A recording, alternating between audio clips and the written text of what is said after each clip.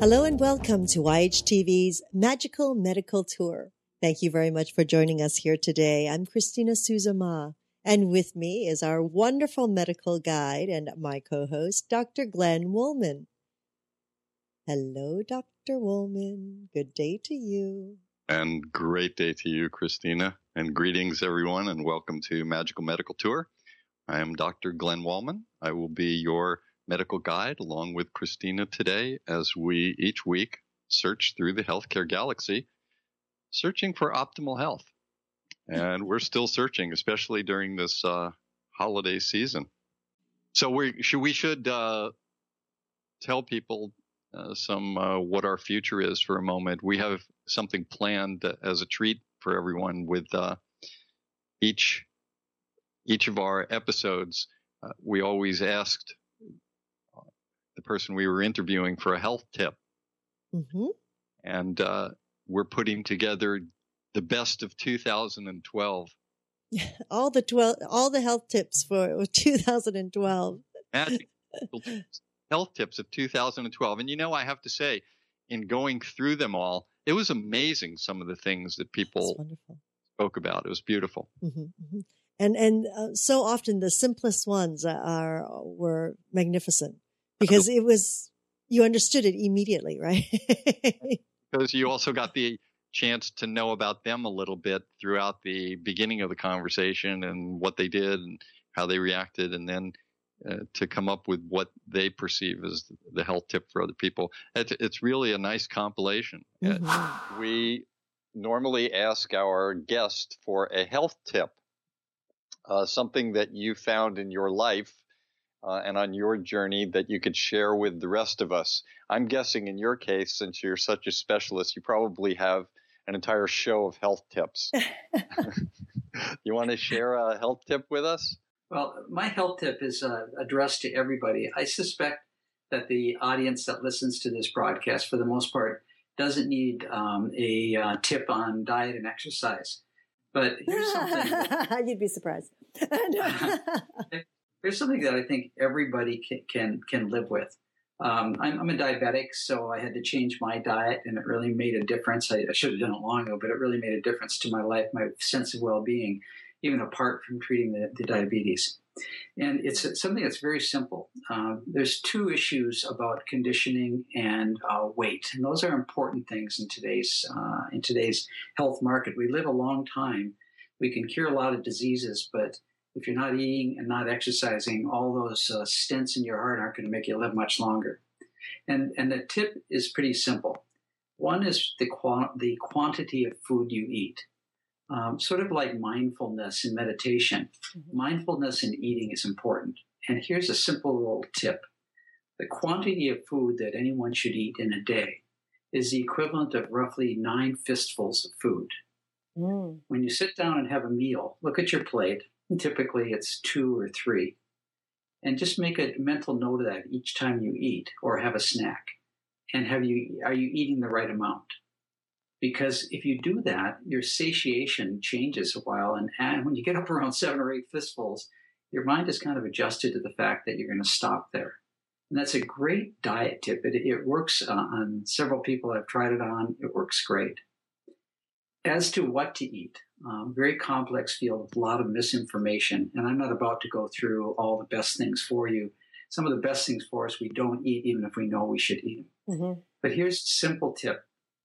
Make half your plate at every meal a colored food. Now, I assume this isn't red dye number 3, but natural food. If you make a point of doing that, you have to force yourself to do it at first. But you're going to push off the plate some of the things that are not so good for you, and you're going to put on your plate almost every colored food is good for you. That's colored. I'm not quite sure why that is. But if you just remember that and push the stuff that's white and rice and potatoes and other things like that and make it colored, you'll eat a much more healthful diet with that. That is the simplest tip I can give you for diet. Exercise is for conditioning, not for losing weight. People exercise to lose weight. If you do that, you will gain it back again. You will gain it back. That's a guarantee. You exercise for conditioning. and you eat a good diet for your weight. And keep that in mind. Don't go out and try and lose 15 pounds by running 20 miles. All you'll do is end up getting knee surgery earlier. The thing I like about this is that it's simple. It's not in great detail. And every time you sit down to eat or go to do some exercise, it applies. So that's the long-awaited tip that I'm giving you. Wow. There's one other thing that I think Glenn and I would know, especially Glenn knows from years of experience in the ER. And that is things that we do when we're young have a profound impact on our quality of life when we're older. And it takes the wisdom of experience over many years in the emergency room and personally to realize that running marathons sounds really healthy, but the majority of people that run marathons have knee surgery at some time later in life. For a quality older life, you really have to think long and hard about the activities that you do. They're going to wear down your joints. So those are the pounding exercises of running, those kind of things. And preserve it. Pick activities that are not greatly stressful to your joints because they will give out eventually. And it's kind of a sad testament. People are so healthy in their youth, and they end up being immobilized by their degenerative disease later in life. I don't know if that tip is going to fall on deaf ears or not. Probably would have when I was 30 years old. But it really makes a difference to choose your activities that are healthful and not destructive to your body. That's it. Those tips actually were exactly what you said. They were brilliant in their simplicity and visualization, and clearly they're helpful. So I really appreciate that.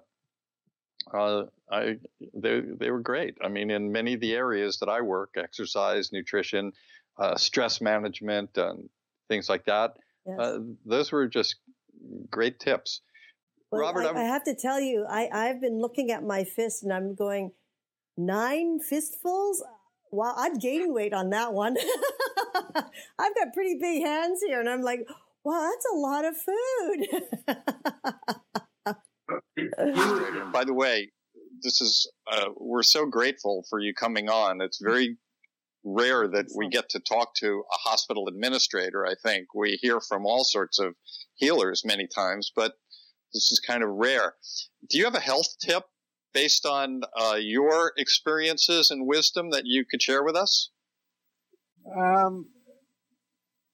Well, if personally, I think it's just moderation.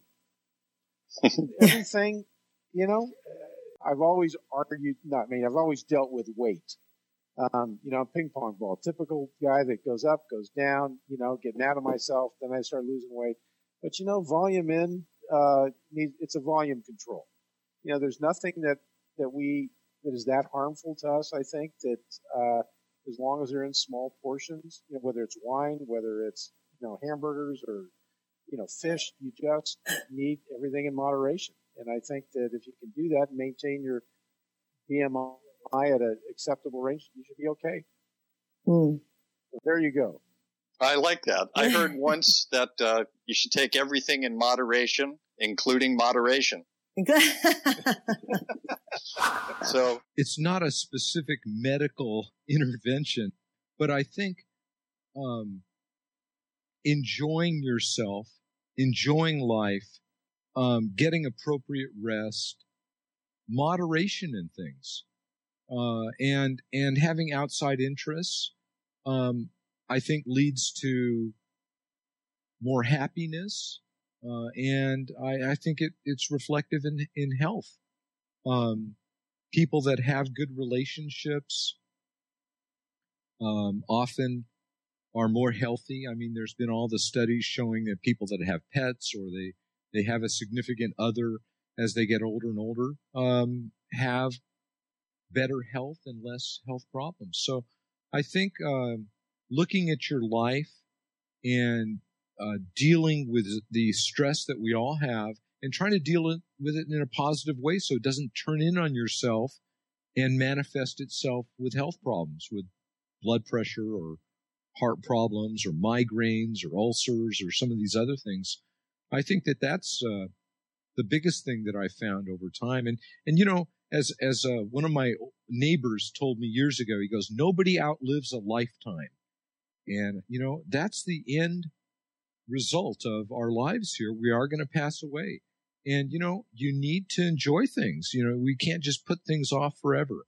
I see so many people that they work, then they retire, and then they have a heart attack, And so you want to enjoy things along the way, but in moderation, but the old, what is it? So stop and smell the roses. I think that's my word of advice here, or phrase of advice. Yes, eat colorfully. Try to have color on your plate, and try to sit while you eat, and make sure that you really savor your food, because savoring your food and learning to cook, I think, are as crucial as the clinic. I always ask my guests for some kind of a health tip, and most of the people are physicians or healers. I wonder how a toxicologist would give a health tip. If I had to give you one basic health tip, Glenn, I would consider probably the most important health tip. Don't let yourself get fat. Don't be obese. If you see you're gaining weight, do something to lose that weight. Exercise. If you want to talk about endocrine disruption, nothing can disrupt the endocrine system more than obesity. And up until last year, we were the most obese nation on the planet. Now, recently, the Pacific Islanders, like Bora Bora and Hawaii and places like that, have exceeded us, but we're still a very obese nation. Even in this state that I live in, Colorado, which is supposedly one of the healthiest states in the union, 1 out of every 2 people, 1/2 of the people, are too heavy. They have a body mass index that's too heavy. Avoid obesity. That is the best health tip that I can possibly give you. Well, Glenn, I am going to ask you this question, which you ask all your guests, which is a tip for our audience. A health tip. A health tip. Absolutely. Well, your turn. You're on the stage now. It's your turn. Wow. Well, I do actually have a health tip. Of course, I have many of them, and stay healthy rather than trying to work your way back to health. But I worked, in some critical areas, and colds are one of the worst things you can get. They're annoying. They get in the way. They never come at the right time. You never feel well and everything. And imagine I would have to stick that tongue blade down the throat of a 3-year-old who would always, they were sick with a fever 103, and they had a cold or a flu, and they would cough right in my face all the time. And I rarely got colds. And there's a few things that I did. These may sound a little bit bizarre, but I learned them over the years, and I do this even, especially when I'm in airplanes or whenever I hear somebody cough, I immediately start exhaling and blowing the air away from me rather than bringing whatever air is near me. And you remember a few weeks ago with Dr. Wright, where he was talking about tuberculosis and somebody coughed in an aisle. Well, if I hear that on a plane, I will start exhaling and blowing air away from me. So any of those little viruses floating in the world, go in different directions. I will even go to the point where I will take the air blower at the top above me, and I will face it more toward where the cough was, wherever it was coming from. So I was going to say, okay, well, you keep exhaling, but when do you inhale? You have to inhale every once in a while. But the other part of it, that's the first part that I do. And I try to wash my face, afterwards. But the one thing that I've found, and this is sort of in the area of the neti pot and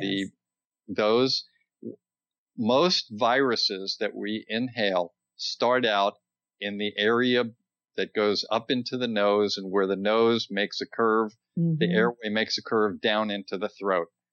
And that's where they start to colonize. And when they get to a certain critical mass, you get sick. If there's only two of them, two little viruses there, you're not going to get sick. It's when they reach a critical mass and they start producing things that produce the mucus and the inflammatory processes and the fever processes. All of those happen. So what I do whenever I know that I've been exposed to something, be it in an airplane, be it in a bus, be it, around a lot of people at a party, that night, or my first chance I get, when I get into a shower, I make sure that I inhale small amounts of the water from the shower to wash out that area. It's called naso or nose, and pharyngeal or pharynx or throat, the nasopharyngeal area. So I inhale just a little bit of water very lightly. I don't try and choke myself or swallow it, or I don't try and get it into my lungs. I'm just trying to wash out that area. And if I do that for a day or two, consciously, whenever I really think I've been exposed, I've prevented so many illnesses for myself, including during flu seasons when everybody is sick. So that's my health tip, to be aware of what you might catch, try and stay away from people coughing. And then if you think you were exposed, do that wash. That's my favorite. That's my favorite. Anytime I travel, what travels with me is my neti pot with the salt and everything. On and off planes or really busy events and conferences. I bring it with me. Thank you. And there are even, when it gets to a level that I think just the water in the shower doesn't work, then I go to either the neti pot or some of these other devices. And there are even some homeopathic remedies that, aside from just the salt water or something else, there are some things, depending on how extensive I think the potential virus colony might be, or how invasive they may be, then I go to higher levels of attack. It's just like in martial arts again, first you just try and not get hurt, and then try and stop something, and then, you have to disable or whatever. So you have to take it to a different level. If it's just a minimal exposure, maybe the water in the shower, but sometimes I bring in the big guns. The big guns. Well, we're going to have to bring in people to talk about those big guns with you. One of the things that I do when I feel myself becoming ill is I totally surrender to that. And the day after I was exposed to the young woman who had H1N1 influenza, I felt myself, this profound sense of fatigue overcame me, and I knew immediately what was going on. So I took one pill of Tamiflu, which is the antiviral we were using to treat H1N1 at that time, and I immediately went home and went to bed and slept for 14 hours, and I woke up and I was absolutely fine and had no symptoms after that. So being aware and being willing to surrender, it allows my immune system to do what it can do best, which is heal me. If I continue to go to work, if I continue to use up energy doing other things that I don't really need to do, then it takes my immune system a much longer time to fight off whatever it is that I've been exposed to. The other thing that I do when I find myself in stressful or difficult situations, I just stop and I just say a little prayer. And sometimes I just ask to let me be. And that just allows whatever information, knowledge can come through me so I can really be the best that I can be. Right? It's really a matter of stopping and knowing and trusting that there is help available. And it's just a matter of being willing to ask for it. I balance my world also with infectious disease here, as well as travel. I think my life has told me over the years that, although we try to stay healthy, no matter how hard we try, there's going to be times when we're going to get sick. And I think that's the hardest part for people, is I always say that to listen to their bodies and really sort of give in when they do get sick. So often somebody maybe made the diagnosis of mono or pneumonia or perhaps a foot infection that I know is going to take 4 to 6 weeks.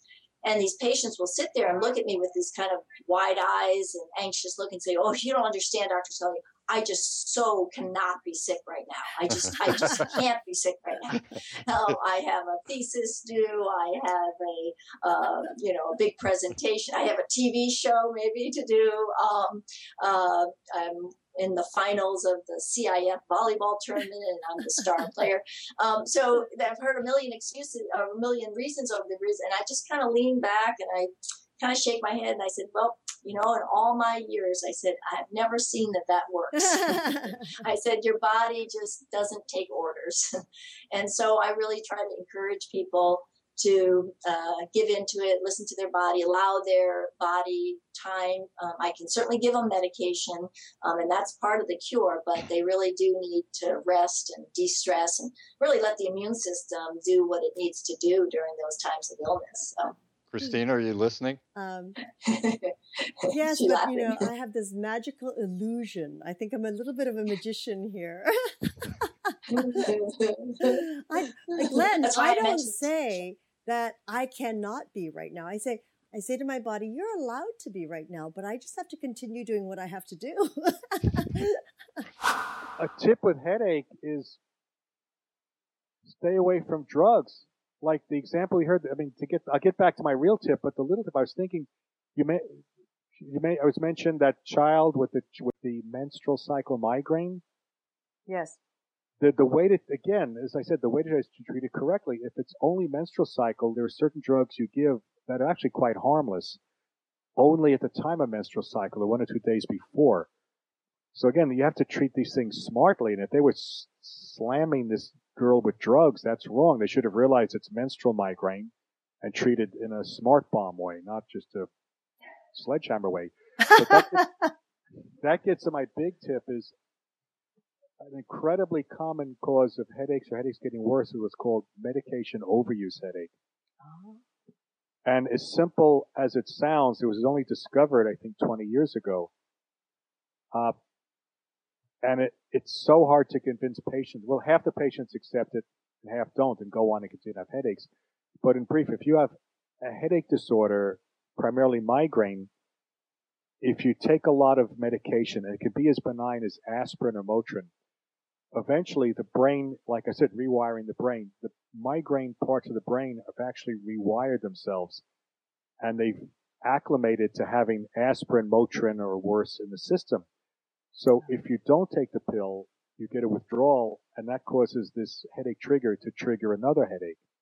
So what do? You got a headache, you take another pill, which may or may not work, but when that wears off, it triggers another headache. So these patients wind up in a vicious cycle where basically the tail is now chasing the dog. This is incredibly common, and the pharmaceuticals don't want to hear about it because they want to keep selling their pills. And they don't want to tell you that if you have any kind of a significant headache, taking pills every day is a lose-lose situation because eventually you'll probably get into an analgesic rebound cycle. And the noose gets tighter and tighter, and I have patients who are taking 10, 15 over-the-counter pills a day and getting headaches every day. And you're trying to, some you can convince, but some you can't, that the reason they get a headache tomorrow is because they took 10 pills today.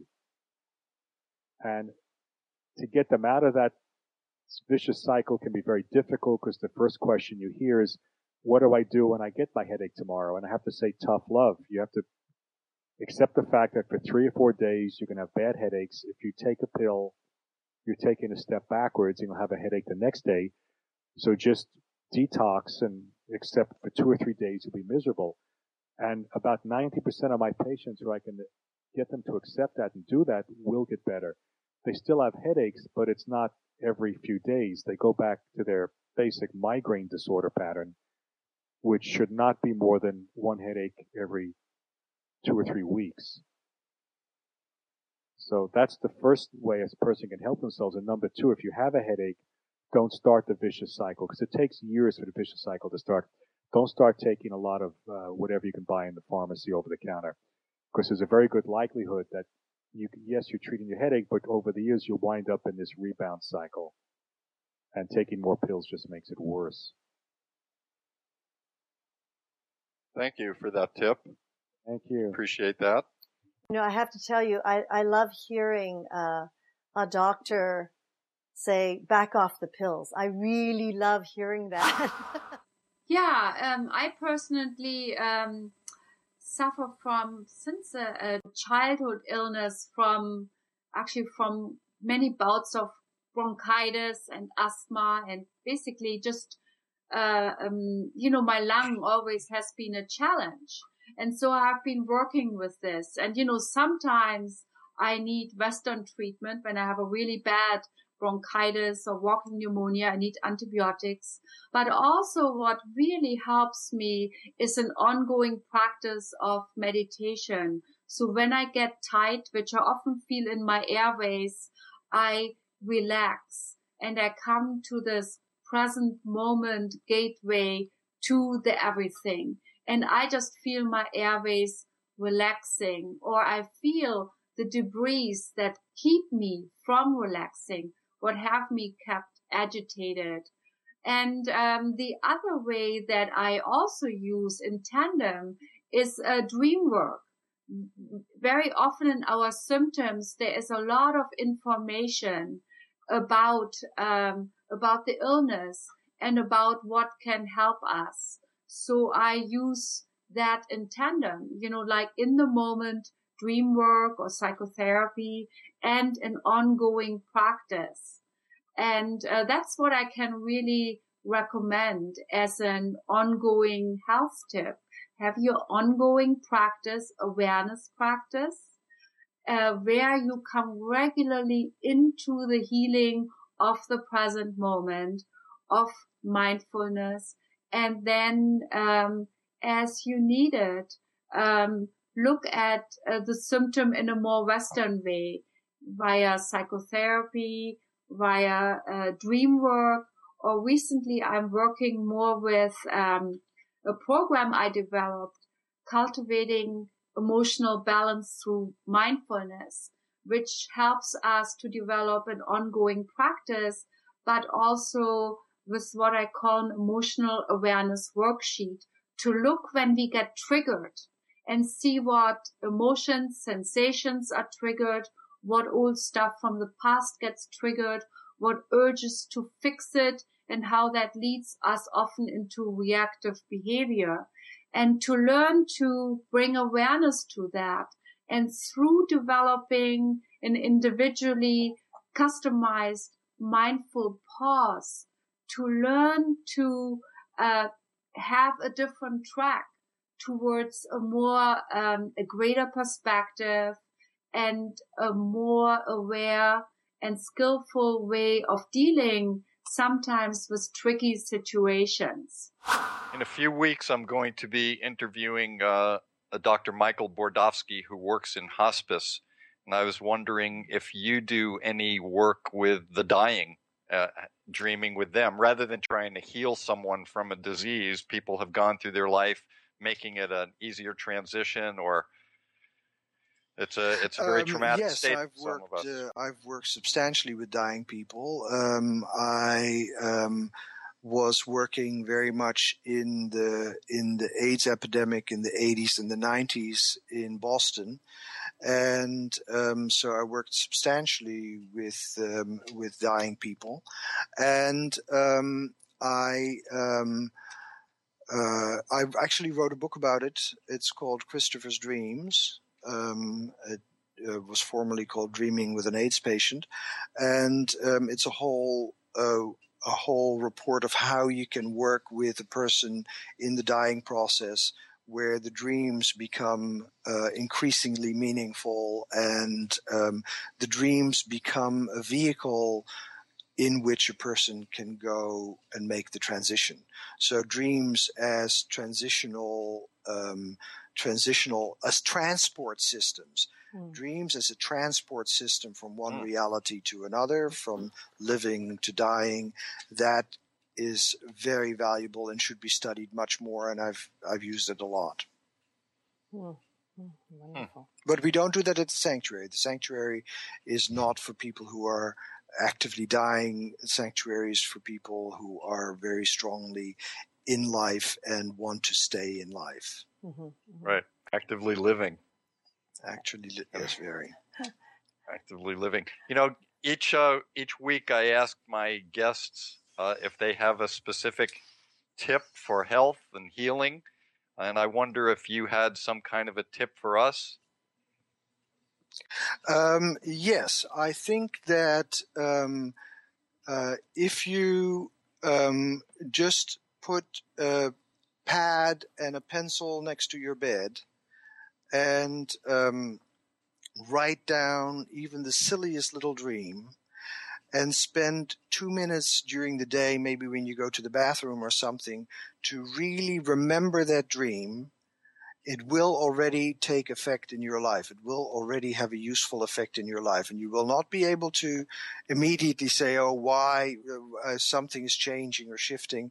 But after a while, it will get an effect on your life. We have, and especially people who are in a situation that is challenging. There are reports that people who are going through a divorce, for instance, if they just focus on their dreams, write down their dreams, and look over their dreams maybe once a day, they go through the trauma of divorce faster than people who do not do that. So I think that just to pay attention to your dreaming and see it as a resource that you can just ponder. Don't try to understand it. Just ponder about it in the way that you would a poem or the way you would a piece of art. Just pondering your dreams, I think, is going to be very useful, especially in challenging situations. So I was thinking about this, and I thought it probably should be relevant, health tip relevant to what we've been talking about here today. And I just want to share with you kind of one of the things that I've learned over the years. Everybody wants to be comfortable at the end of their life and avoid suffering and have what some people describe as a good, dignified, peaceful death. And I think the thing that you might assume about that is that it's dependent on what you die from and what disease you have, and that you have enough morphine at your bedside is going to ensure that you're comfortable. And that's actually how a lot of medical people come at that also. But this has actually been looked at, and it turns out that the amount of distress and suffering that people have at the end of their life is really highly correlated with how they lived their life, and not as highly correlated with what they're actually dying from. And so there's things written about the lowering and the lower correlation of suffering and distress at the end of their life in people who have what's termed healing connections. And so healing connections are sort of what my tip are, and I'll tell you what those are, or how they've been defined. But they basically talk about 4 broad categories of healing connections, and if somebody has a strong healing connection in one of these 4 categories, they seem to have less distress at the end of their life. So the categories they refer to, probably the easiest one to understand is family. So people who have a strong family connection, for reasons that we don't really understand, seem to have less distress and suffering at the end of their life. But it doesn't have to be a family connection. It can be any one of these. So another one is people who have connections, a strong connection with the natural world. So people who have a sense of being part of nature or belonging in nature, or just the beauty of nature, seem to have less distress at the end of their lives. Another one is a sense of self, and that one's kind of harder to understand or define, but I sort of think of it as people who are comfortable with themselves, who are introspective, who've thought about their lives and have some perspective on who they are in the universe, seem to have more comfort at the end of their lives as well.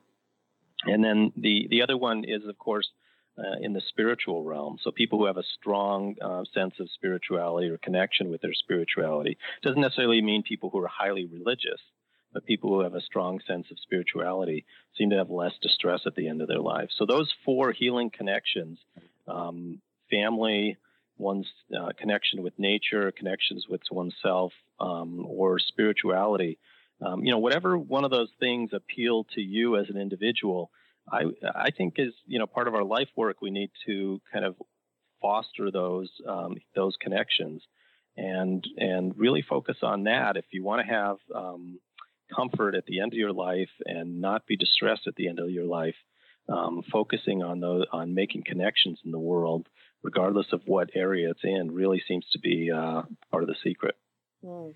Wonderful. I think that's a fabulous health tip. Ah. So go for one of the four, everyone. Yeah, and I saw that in the emergency department quite often when certain people were dying and there was no other alternative to the process, no matter what we were going to do, but they were still somewhat alert and oriented and conscious. The ones that had one of those four things, and spirituality seemed to be the easiest one to recognize in them, they seemed to be much more peaceful in the whole process, along with the families and loved ones around the bedside with them. Mm-hmm. So that's a fantastic tip. And I have two tips then. You can have two tips because you're so special for us. Okay. Well, the Western tip I would say would be spiritual practice, spiritual practice, spiritual practice. Mm. And the Sangoma equivalent would be we pray by singing and dancing, which means that if you're going to have a spiritual practice translated into your body, it doesn't have to be singing and dancing. It can be Tai Chi, it can be yoga, it can be drumming, it can be dancing, but it has to be done for its own sake. It can be windsurfing, it can be surfing, but it mustn't be to perform or look good. And if you're going to yoga class to make an impression on the woman next to you, it's not going to work. It's an inner-directed spiritual practice done for its own sake to balance you, and I think that's probably the best thing you can do for your health, because there's a difference between healing and curing. Everybody can be healed. Not everybody can be cured. And at the end of the day, it's better to be healed than to be cured, because that's much better for your karma. The Sangoma tip, I would say, I'll just paraphrase what my teacher said to me, P.H. Mshali, when I first met him. It was the first day I ever met him. He said, the trouble with you white people is you've lost the way. You have forgotten your ancestors. You are unprotected in life. You have no insurance policy. You are like papers blowing in the wind. Is that part of your spiritual practice? And I'm talking about ancestors that you loved. Remembering, of course, ancestors is a very broad term. Everybody is your ancestor. Your ancestor or your spirit guide might have been your brother or mother or father or lover in a previous life. So that, the Buddhists say you should look at everybody as if they were your mother and treat them with compassion because they might have been your mother. So we have a lot of different ancestors from different lives, and the basic ingredient of the ancestor is they love you.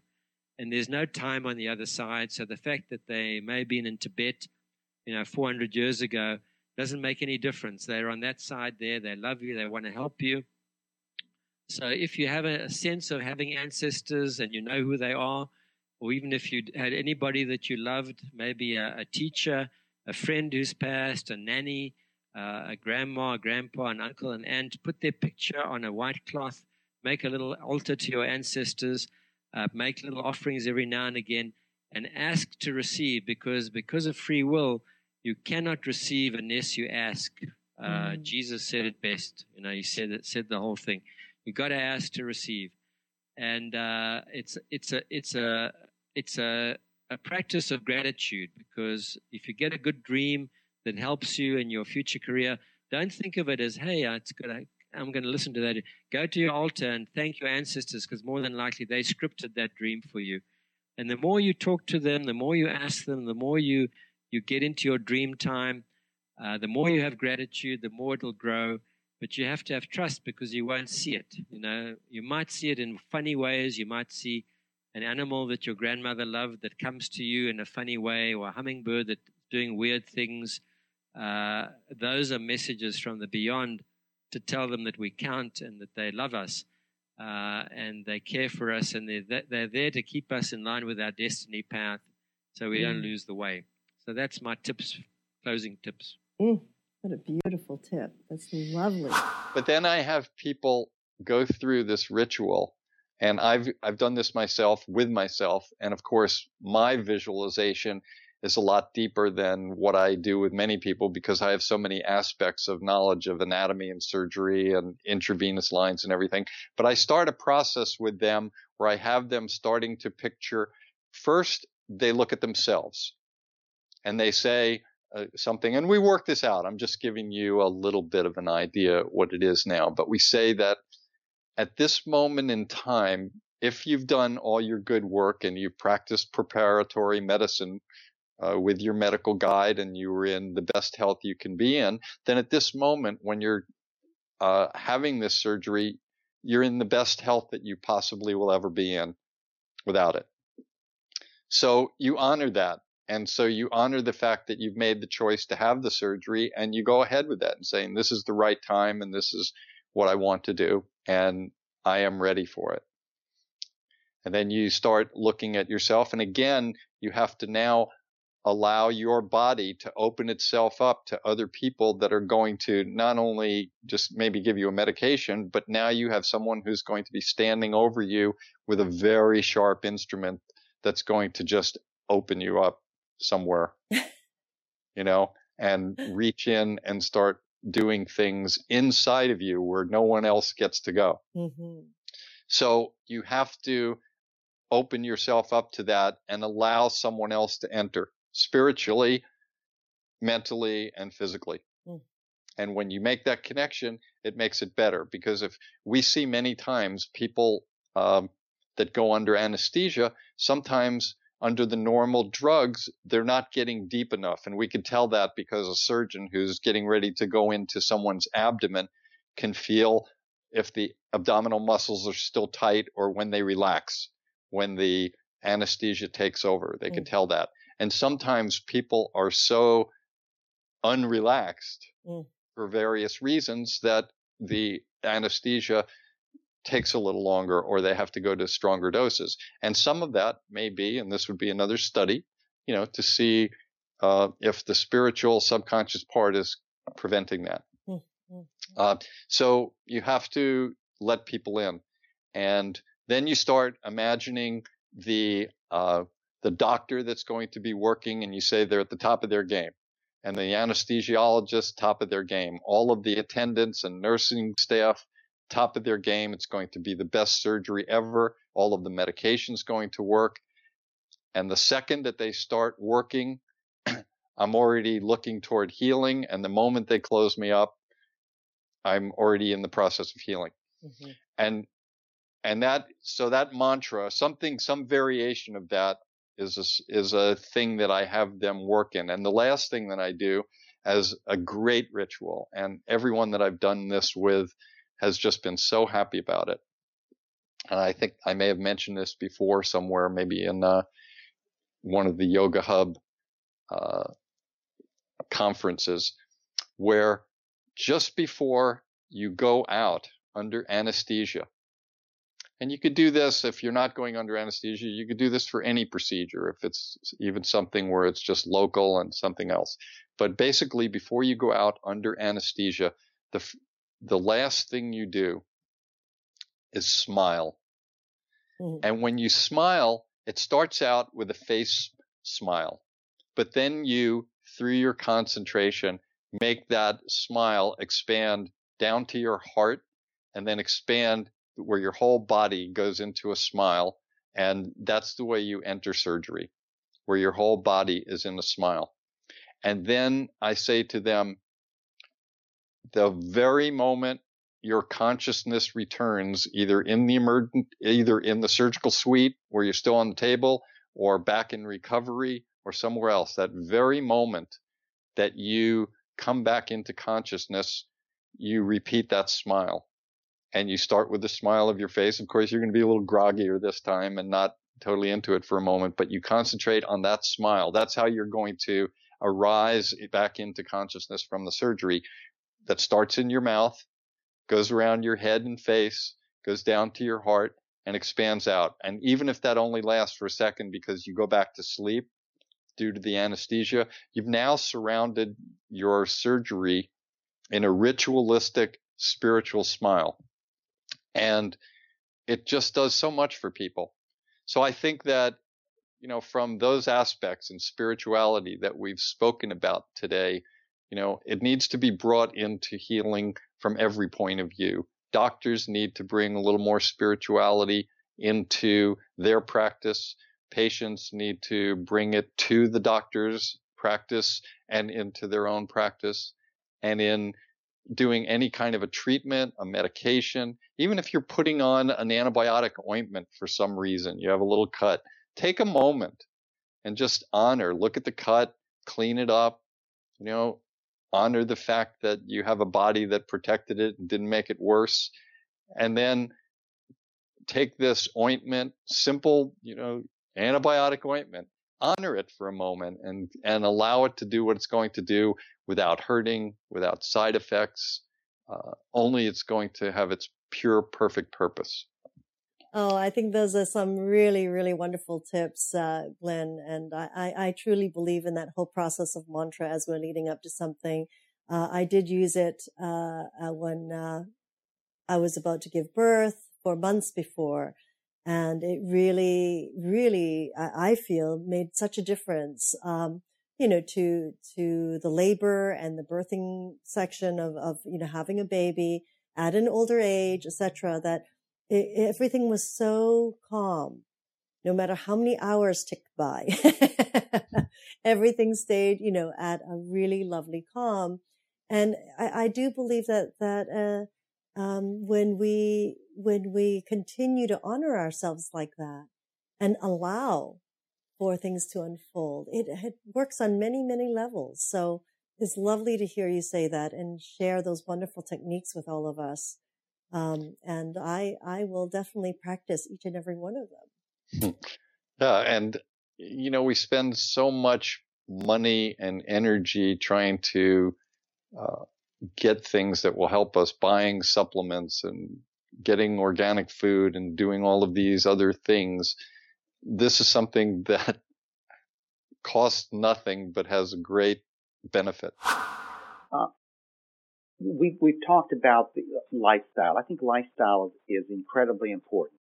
But as I was trying to be more global about thinking what you might ask, what I thought about is anatomy.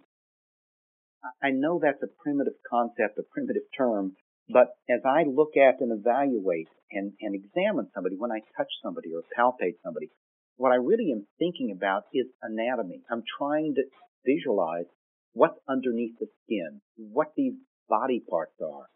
And it goes back actually to the first day of medical school in a way, because anatomy is so important for me as a rheumatologist and for many physicians.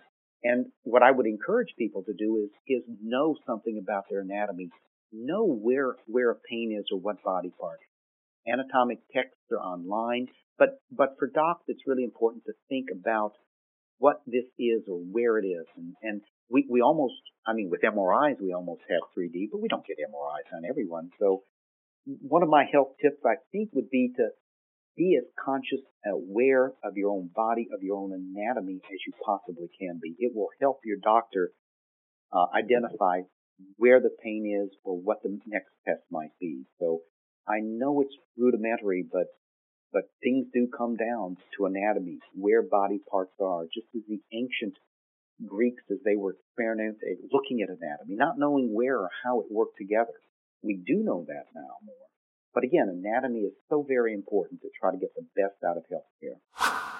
I assume also the same as we talked about the pap smear, people that don't have insurance can go to some of these same places for the screening exams. Is that true?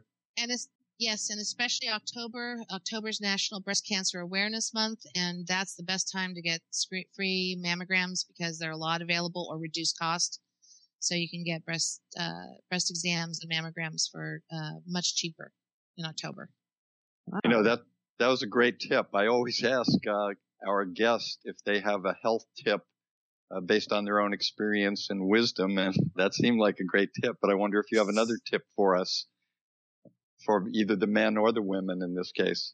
I think the most important thing for people is to go to a doctor that they feel comfortable speaking with. And I know a lot of times people say, oh, but I'm limited by my insurance. And the fact of the matter is, okay, so you have to go somebody on your plan, but that doesn't mean there's only one doctor on your plan, right? And so if you go to somebody and you just cannot develop a rapport with that person, find somebody else on the plan, because it's your health and these things are going to be important to you later on down the road. So you need to have somebody that you can talk to, or in particular for the elderly, you need to have an advocate who can help that older person as well. Mm-hmm. My health tip is ask lots of questions. Again, it sounds really almost naive, but so true. If you don't understand what your doctor is saying, you cannot leave that office. You need to understand exactly what's going on. You need to have all of your questions asked. And if your doctor doesn't want to answer your questions, you need to find a new doctor. It's that relationship, I think, is incredibly important. One of the pieces of work I did a while back was on prescription drug labeling, right? Like just how that jar, that little vial gets labeled. Well, you can't imagine how many different ways people can interpret, take one pill a day. Do I take it at night? Do I take it in the morning? Do I take it with food, without food? Ask. You have to own, your own health and ask questions.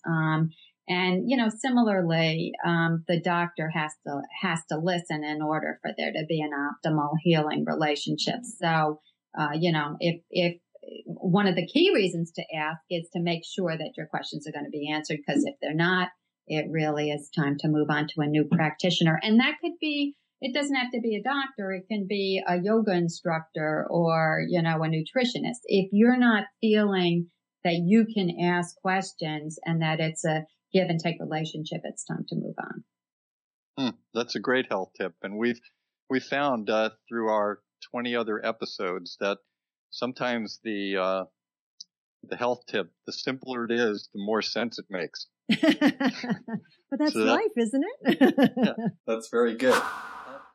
Trust your guts. I think that if someone, calls an office to see if they want to find a good homeopath and they get the heebie-jeebies, trust your heebie-jeebies. If someone wants to try homeopathy and it doesn't seem like the right thing for them, let it go. If you have a gut feeling that acupuncture is your thing and you're going to do well with it, trust that. And I think people have a much greater intuitive sense than they give themselves credit. And I think that people, if they trusted their guts, they could, the healing journey could be a much more enjoyable journey. You don't have to go to who your sister thought was super duper. You don't have to stick to one modality, and you don't even have to stay with the same, professional your whole career. If you feel like your time has kind of played out, someone did a fabulous job for once in your life, but you're just not benefiting from their care, it's fine to move on, and it's also fine to come back. So trust your guts. I think that's very important. Seems like everything you say comes out as a healthcare tip. So I'm wondering if you have something that can go in its own special category just for Christina and I. We won't share it with anyone if you don't want us to. That's funny. This will be just a little secret. But I'll tell you it on air right now. There are several tips and several things that I've personally found to be of value. For example, I have two things in mind. one thing that I love, it's called Abhyanga, and Abhyanga is self-massage. Abhyanga is an Ayurvedic concept. In Ayurveda, it's actually recommended to do this self-massage, an oil massage. It's a full-body oil massage every day before you get in the shower.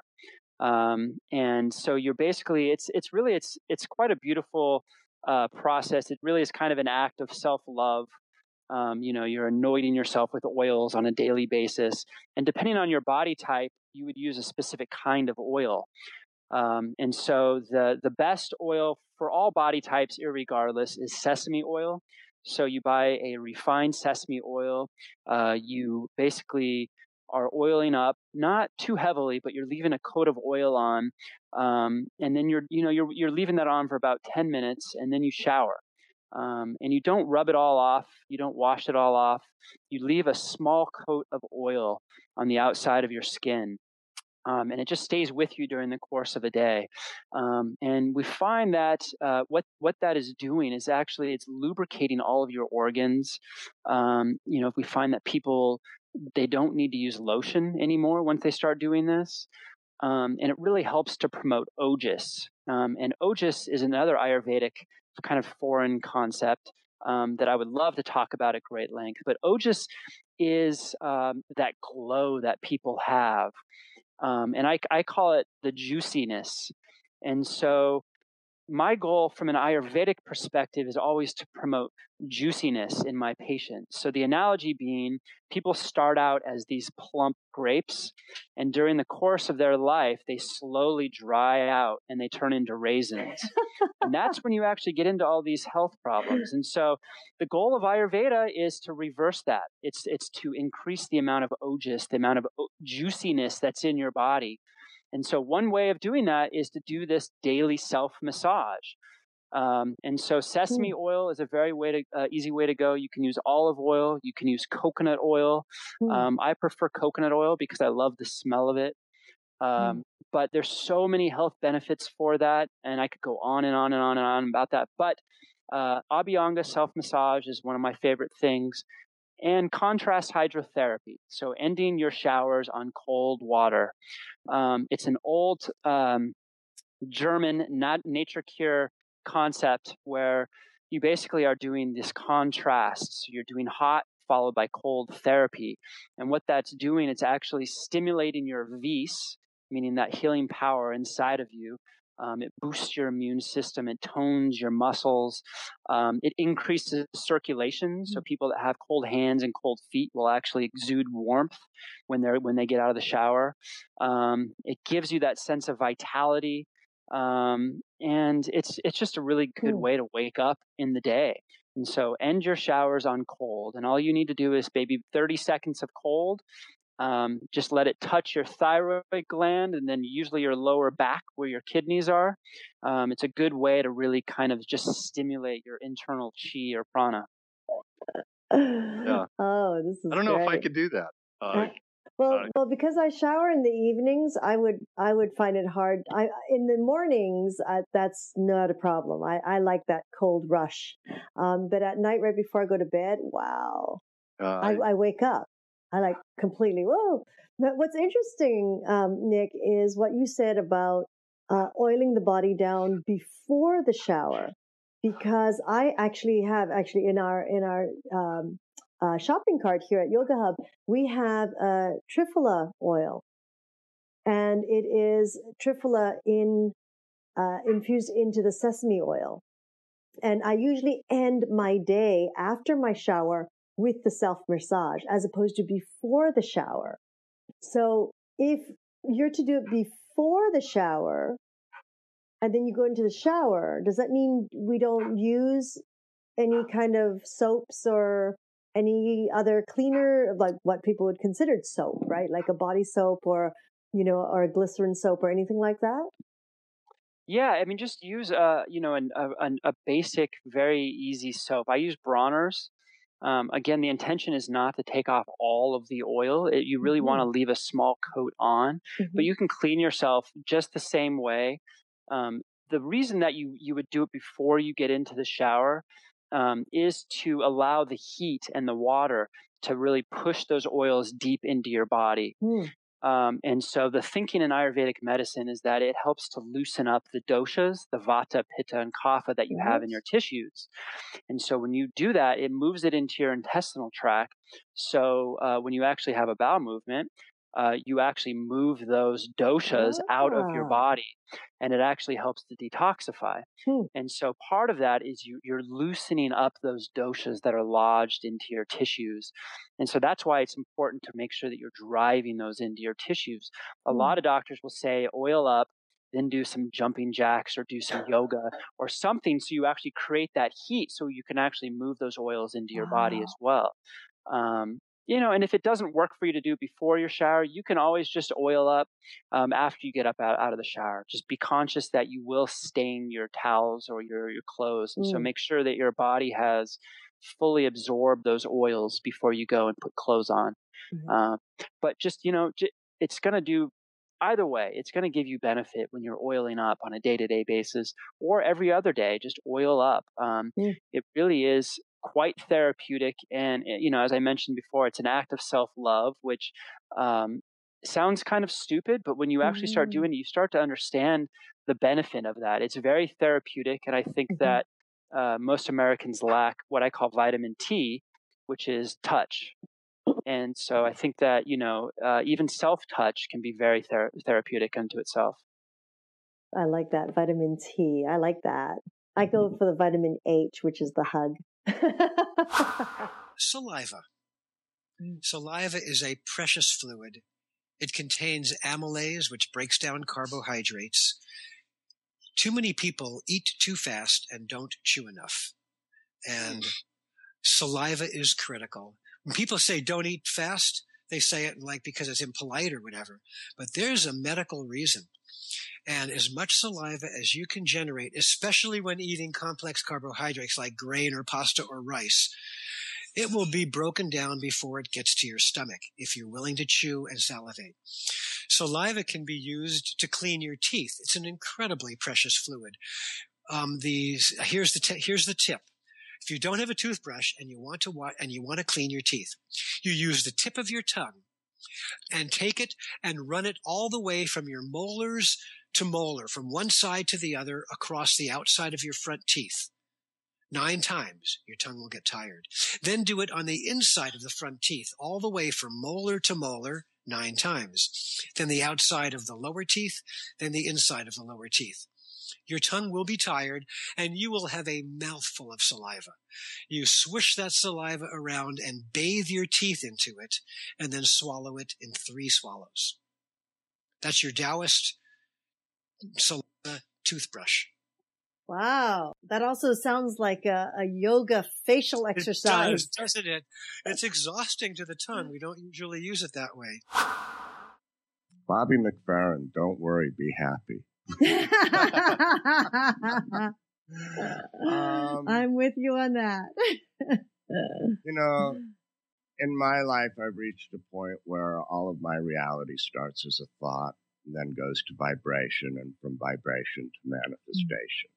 And so, and very much as the secret, as a movie pointed out, was if I want, doesn't matter what I put after want, then the universe will give me wanting. If I need, doesn't matter what's after need, it'll give me the experience of needing. So I myself had to say, well, I don't want or need, I want to create, or I am creating and I am manifesting. So I think people need to understand it's up to them to manifest and radiate health and have a sincere desire to be an example for somebody else. We all look towards these healthy athletes and these enlightened minds because that's an inspiration for what we want to become or are evolving to become. And so for me, it's have happy thoughts. That's where health resides, is in positivity. And let go of fear. Yeah, I have like an Aikido technique that probably all your viewers might benefit from. So basically what it is for your viewers to think of something that, creates some kind of emotional overwhelm or stress, and rank it on a scale from 1 to 10. 10 is the most stressful and 1 is the least stressful. So pick something that's stressful and rank it.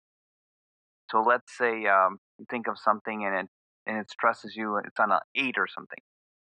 Then what I'd like them to do is then to turn all their attention into their stomach. In other words, imagine that their brain is in their stomach, literally, and they actually visualize and then see what happens to that stressor that they, let's say, labeled as an 8, for instance, and keep doing that. And what they'll observe is that it'll actually start dropping from an 8 to a 7 to a 6 to a 5 or even less. And then what they can do is then switch gears and then think of something that totally makes them full of joy and full of absolutely something they love to do and that they feel at a 10 at. Just think of that. And then while they're thinking of that, then switch back all their attention back to their stomach, where they're thinking from their stomach only, and think of something that causes them where they feel stressed about. And then what they'll notice is that those wonderful happy feelings they're feeling, and then those stressful feelings will almost match. The stressful feelings will drop down in number, and as they head to 0, and then those happy feelings will be at 10. So then they'll be actually able to function in any kind of stressful environment, even with anything that comes up. And when they physically test the person, let's say they're thinking of a stressful thought and they're on a level of an 8. If someone was to push them in the beginning when they're thinking of the stressful thought, they could literally knock them over. So, and when they turn their attention and imagine that their thoughts, that the word they're thinking is coming from their stomach, and they think of that same stressful situation, when they're again pushed from the center of their body, they will not be able, you cannot budge them at all. They will literally be like a tree. And this technique is known as keep one point in Aikido. And literally, their center of gravity is restored. So this actually affects the person not only on a psychological level, but on a physiological level, where they actually are stronger, and even people viewing them will actually feel they actually take on a stronger persona. And if the person's easily intimidated, they won't be anymore, and the person that used to intimidate them won't feel the need to even do that. So it'll change the whole dynamic overall. So this is a very excellent technique. It is an excellent technique. I was going to say that someone gave us that exact health tip last week. Oh, but, is that right? Okay. But no one has ever given us that health tip. It was very good. What did you call it in Aikido again? The 1 point? Keep 1 point. Keep 1 point. That in itself is a great health tip. Keep 1 point. I like that very much. Thank you. And Rupa. Yes, well, a great health tip that actually changed our lives way back in the early 90s was, before we were feeling exhausted and stressed, and, at that time we were just getting out of school, so we weren't eating the healthiest either. And so what we started doing was drinking superfoods, and superfoods are something that any one of your viewers can get from their local health food stores. And that can be something that has spirulina, chlorella, blue-green algae, and it has other greens as well, usually these mixes. It's a powder. And in a blender, you just add some water. And then from our farmers markets, we get organic, unfiltered apple juice. And we mix about a scoop or 1 or 2 tablespoons of the powder in there with some organic bananas and sprouted seeds. We use sunflower seeds and pumpkin seeds that are raw. They're not salted or roasted. And what you do is you take those seeds and you soak them in a bowl of water, or you can use a special sprouting plastic device if you like, or just put maybe 2 tablespoons of each the sunflower seeds and pumpkin seeds in a bowl of water, soak it overnight, about 12 hours. 12 is the magic number for the sprouting to start. And the next morning you just rinse those seeds and you add 1 or 2 tablespoons of those seeds to 8 ounces of water, maybe anywhere from 2 to 6 ounces of ideally unfiltered organic apple juice, 1 or 2 tablespoons of this green powder that you can get from the health food store. And you can add any of the fruits you like. Sometimes we add blueberries. And you blend that up and drink that first thing in the morning. And we also drink it mid-afternoon. When you get that mid-afternoon slump, when you get a little bit tired again, we have another glass of that. And our energy levels are outstanding. And because it's liquid nutrition, it goes very easily from your digestive system right into your bloodstream, into your cells. Your cells lap it up, and you feel that boost of natural energy from great sources. And we drink that every day. Wow. That's a great tip. Now I have a question, because when we originally introduced you, we said this was a family affair. And I know that your mother works with you at the center. I was there the other day, and she offered me a very wonderful green drink.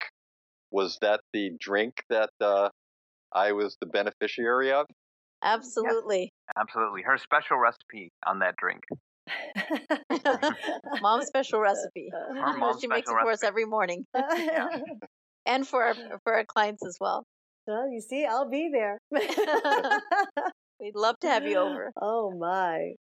I like the fact that you gave a recipe, because I think that people will want to have to watch this show over and over again to get that recipe and make sure it's pretty clear. You know, the way we treat diabetes is tremendously different than it was, 5 years ago. We have all kinds of new compounds. Before it was mainly trying to get insulin in. Now there's, insulin sensitizers and GLP-1 and DPP-4 and all these other compounds that are really helping out. Again, I think the key is education, knowing your body, knowing what works for you. Going to the physician every 3 months, every 6 months is not going to fix you. You need to talk to them, ask all the questions that you have, and then you have to figure out how it's going to work with you and your family. I think the best health tip from me is to get education about what's going on in your particular case, learning as much as you can, and then trying to incorporate that into your life. It's not easy, but otherwise it's like, sticking your head in the sand and hoping things will go away. And that's probably not the best therapy. Probably the most important thing about addiction is to think about addiction as a chronic illness.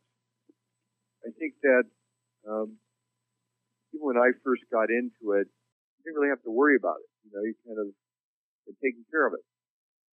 And we now think of addiction really more as like diabetes or hypertension, something you're going to have to take care of for the rest of your life. Or if you don't, it can come back and bite you. And I think that's really one of the first things, just to emphasize that. The second thing is that, again, structure. The more severe the addiction, the more structure you're going to need. And there was a very famous study done by a guy named George Valent called The Natural History of Alcoholism, which I think really was a landmark work in this field. And he followed people for 50 years who had addiction. And one of the things he said is that the more problems the person is willing to go through to drink, the more treatment they're going to need to stop drinking.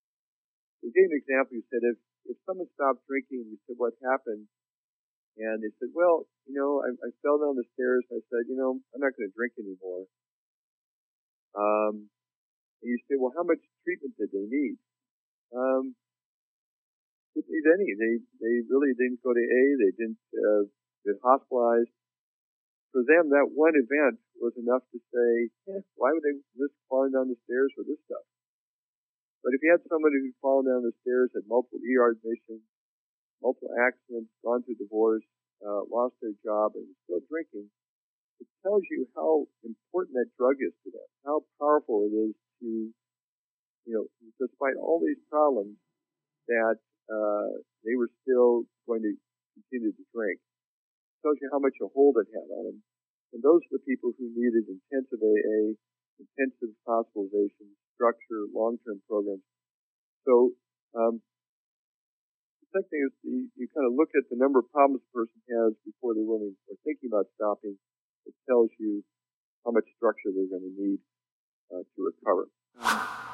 My health tips really center on our lifestyle and medical approaches to keeping the brain healthy. And I would say if I'm going to distill some of that down into maybe one health tip, I think what really keeps the brain really active is maintaining a person's curiosity.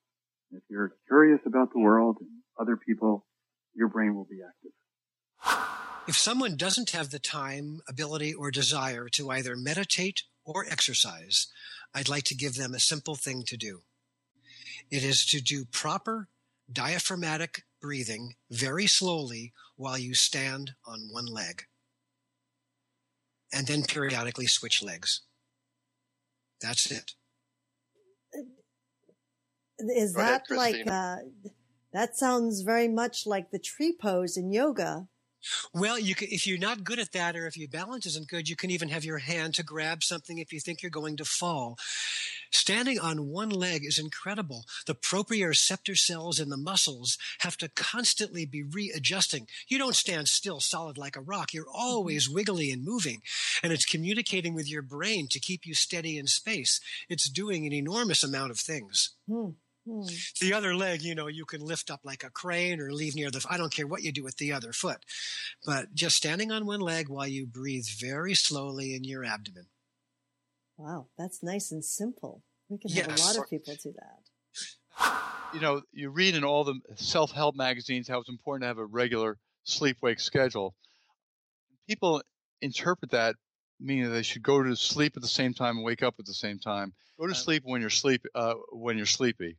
And hopefully give yourself enough opportunity to get sleepy. But you should wake up at the same time by the clock, because you have to reset your clock every morning. So going to sleep by the clock can just be a frustration, because you may not be sleepy because for whatever reason, and getting in bed and not falling asleep is just frustrating and creates anxiety and frustration.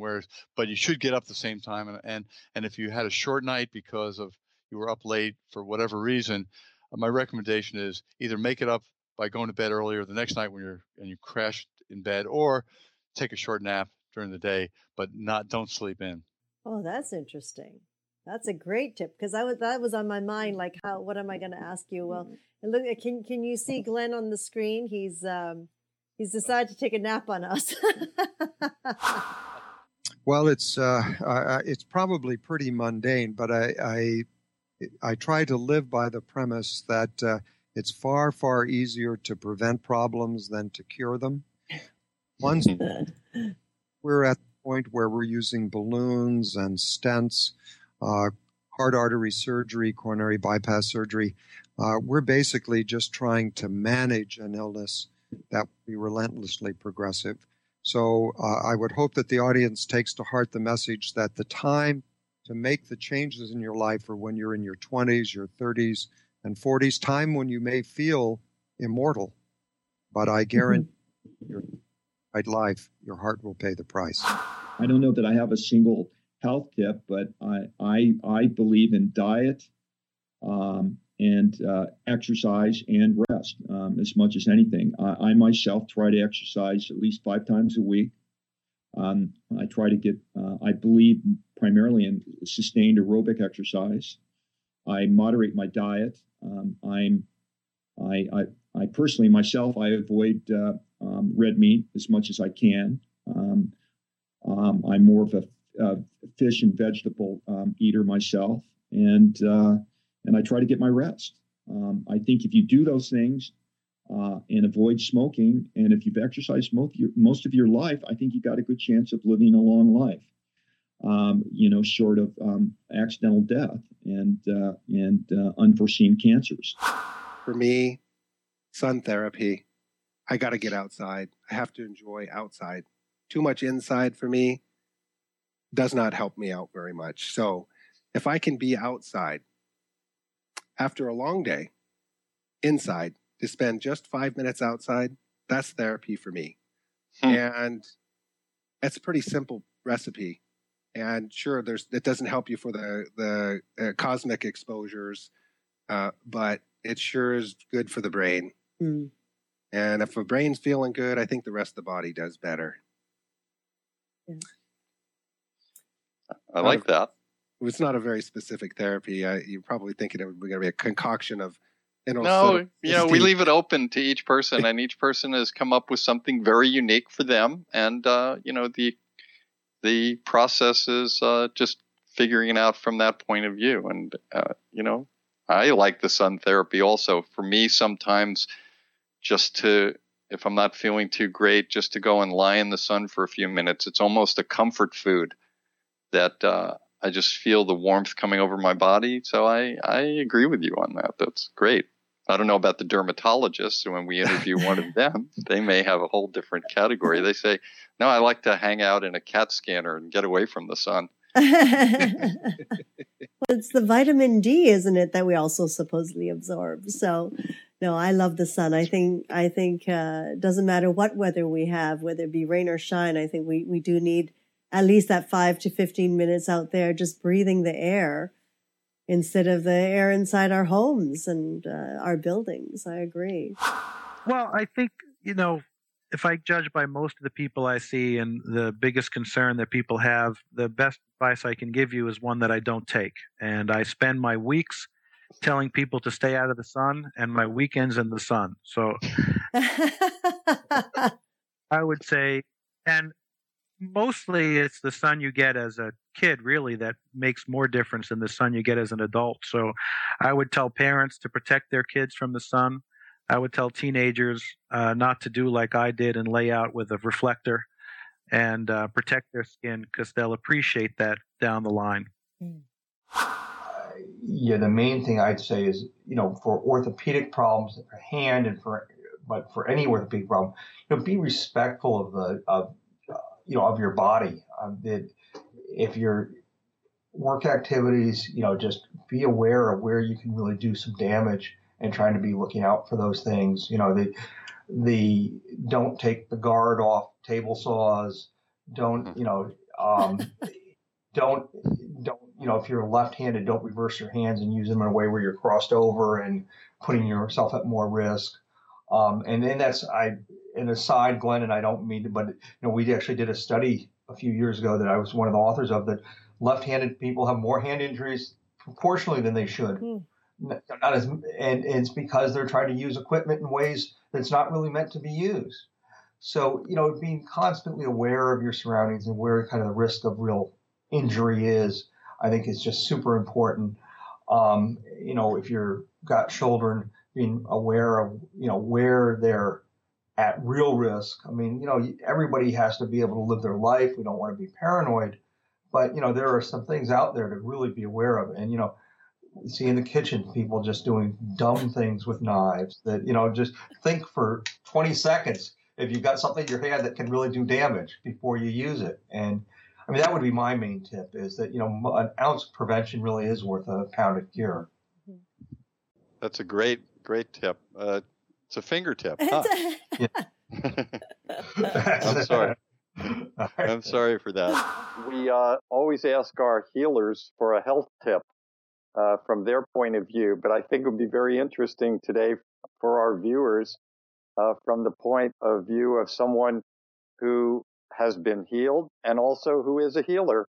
I think that it's really about being open to absolutely everything, not saying no. I'm not going to do that, or I heard that was it. Do your own research, and knowledge is power. And I know what I have. I know what it does in my body. I know the drugs that I've taken, and I know what those drugs have done. And the important thing is to be open and to accept all of those things. Keep a smile on your face through it all, laughter is a great healer.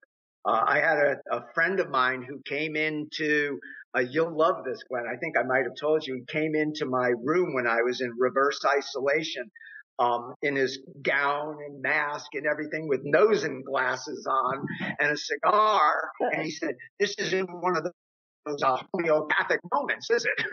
And it, made me laugh.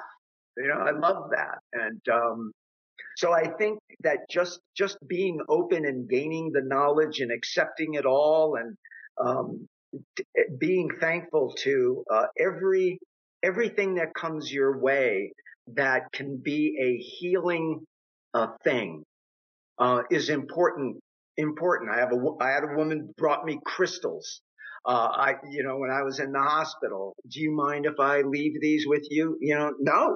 No, bring them. I had people of different religious persuasions asking me, "Can I pray for you?" Well, duh. I want the prayers coming in every variety they are. I don't have the answers. I want the prayers.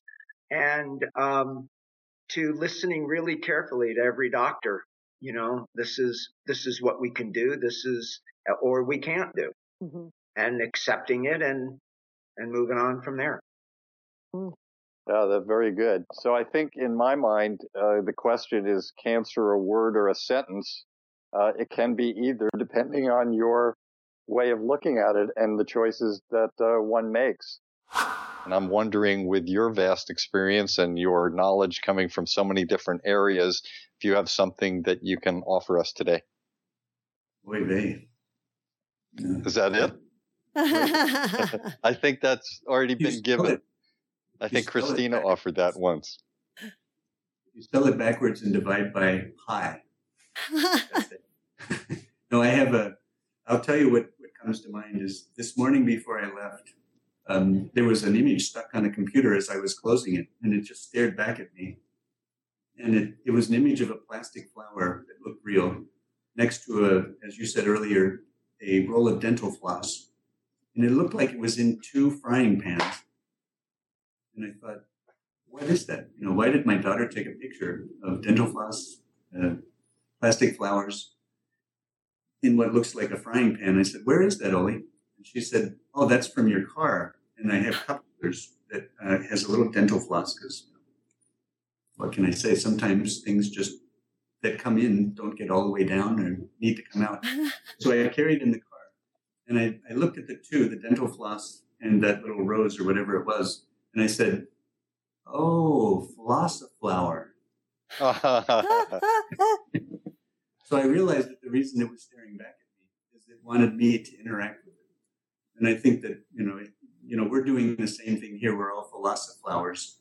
And we're looking at each other. We're kind of having an inanimate experience, but we're embodying, some really good feelings underneath it also.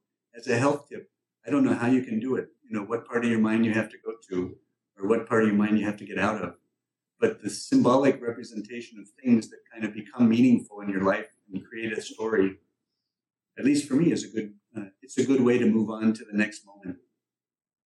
So sorry, it's kind of a health tip, but then again, I guess you got to do something to create that. Just hopefully it doesn't hurt when you hit your head that hard. That's what the frying pan's for. That's what the frying pan was for. It's coming to the end of our show, and I would like to ask you again. You gave us a great tip last time. Do you have another health tip for us? Well, this one is, I thought about this, and I would say when people think about being tired, they say they're tired, and this is often what they complain to their doctor. I think they need to just determine, or their doctor needs to determine by questions, is your tiredness sleepiness? Because there's tiredness of, being just having poor exercise tolerance. I'm tired. I can't climb up a hill. I can't climb up the stairs.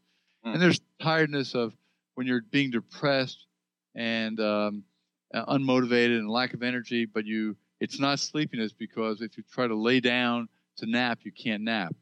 And so that's a different type of fatigue. But sleepiness is a specific symptom of you're sleepy, and given the opportunity, you could nap, and if you nap, short nap, you actually may feel a little bit better. So I think you need to ask yourself when you say you're tired, you need to ask yourself, and you need to be asked, are you sleepy? And there's a series of questions embodied in what's called the Epworth Sleepiness Scale. And think about the situations which will bring out your sleepiness. Like, I just have it here with me. It's just sitting and reading, watching TV. If you're inactive in a meeting or a theater, what's the likelihood you may nod off? If you're the passenger in a car for a long drive, would you nod off? If you lay down to take a nap, will you fall asleep? Are you so sleepy that you found yourself falling asleep while talking to somebody? And I did that when I was sleep deprived as a critical care doctor. In my patients, if I asked them a question and they didn't answer too quickly, I found myself nodding off. Nodding for lunch, even if you haven't had a drink, or will you nod off at a stoplight, or when traffic's really bad and stop and go traffic. Those are the situations where you're in a passive, unstimulated situation, and you will nod off. If you have those symptoms, and we can quantitate it more formally in a scale, this Epworth Sleepiness Scale. If you were to nod off in those situations, you are sleepy and you have a sleep disorder by definition. So even if your doctor doesn't think you have a sleep disorder, if your tiredness is sleepiness, you need to see a sleep doctor. Well, I think basically to first of all explore and find out what you love the most, what feeds you the most, and whatever that is, whether it's singing or dancing or hiking or being with friends, to do more of that. The clock is ticking, and so we need to feed ourselves and to really, really embrace that. And also kindness. Kindness is so easy, and it changes people's brain chemistry. It changes your physiology. And when you act kind to somebody else, that gives them a gift. But doesn't it feel good when somebody just does a simple, kind act without any agenda in return? And I think the biggest thing for me is, and my really truest, deepest prayer is thank you. And just to be mindful of every day to say thank you for something, whether it's just getting up and you're here, or for even the simplest things.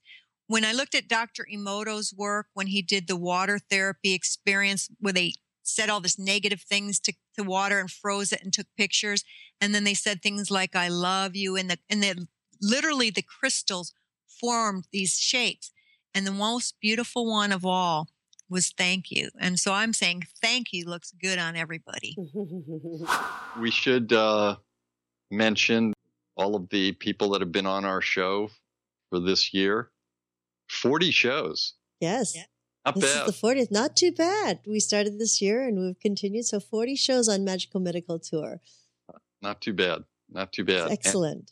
And so I would love to take this opportunity for myself to thank you, Christina, and Segovia, but for all of the great work that you have done throughout this year to bring education, wisdom, and health on so many levels to so many people, and knowing that it's not just in this time, but all of the work that you're doing can go on virtually for a very long time. So I would like to have gratitude myself for you and Yoga Hub and everyone involved in that.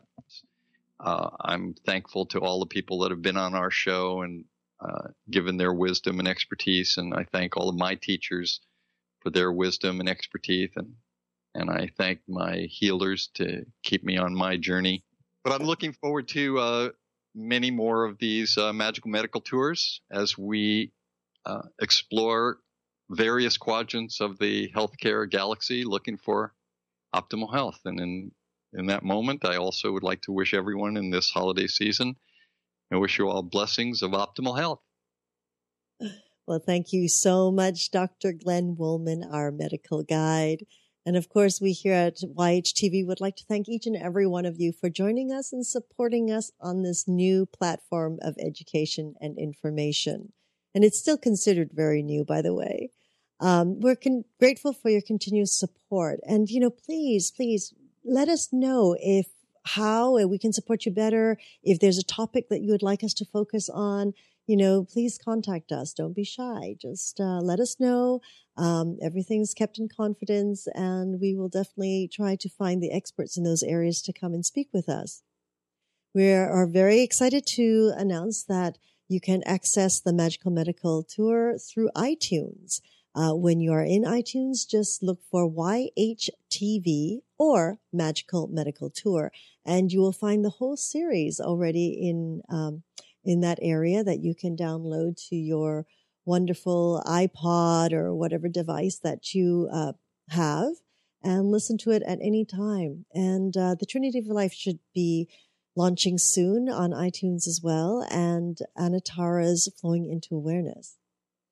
And again, we invite you every Tuesday at 10:30 a.m. Pacific Standard Time, 1:30 Eastern Time for the Magical Medical Tour, and Wednesdays for Trinity of Life at 11 a.m. Pacific Standard Time, 2 p.m. Eastern Time, followed every other week with our new show, Flowing into Awareness with Anatara. Let me remind you that you can find and contact Dr. Glenn Woolman at myyogahub.com/G Woolman, and on Twitter at Glenn Woolman, and of course through his own site, glennwoolman.com. And be sure when you're there to learn about his Metaphor Square Breath. And that will definitely help you ride through any stressful situation and into our wonderful 2013. Until we meet again, namaste.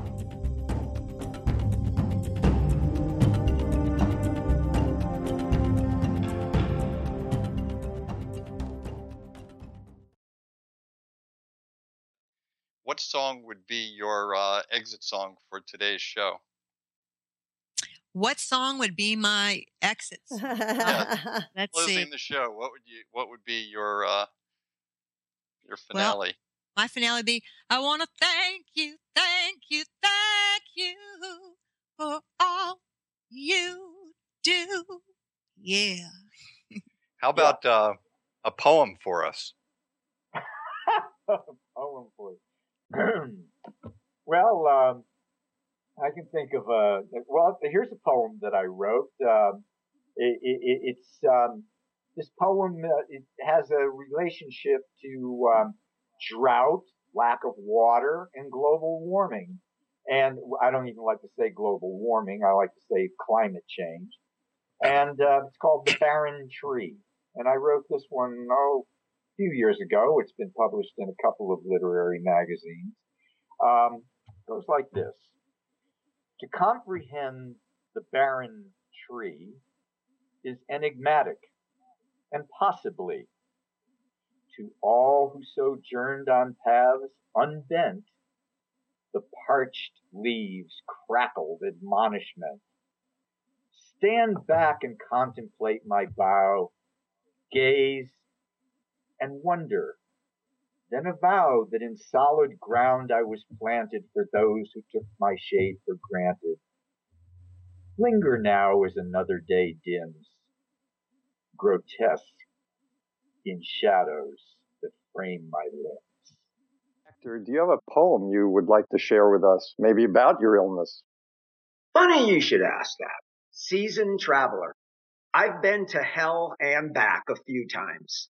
Not the biblical place, not the medieval image place, not even the irony of the Bosch metaphor place, although I love the garden of earthly delights. My hell is under the skin, having a swimmingly good time in my blood. But I know how to get back.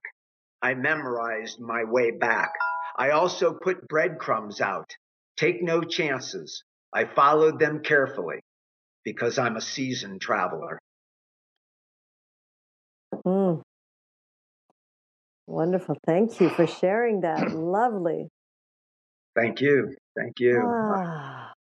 You know, I've watched most of the shows that you guys have done, especially my family members. And I think that I just hope that this helps, that it reaches out to people from a little different point of view than the healer, the healee. And It's good. This was good. I'm glad we did this.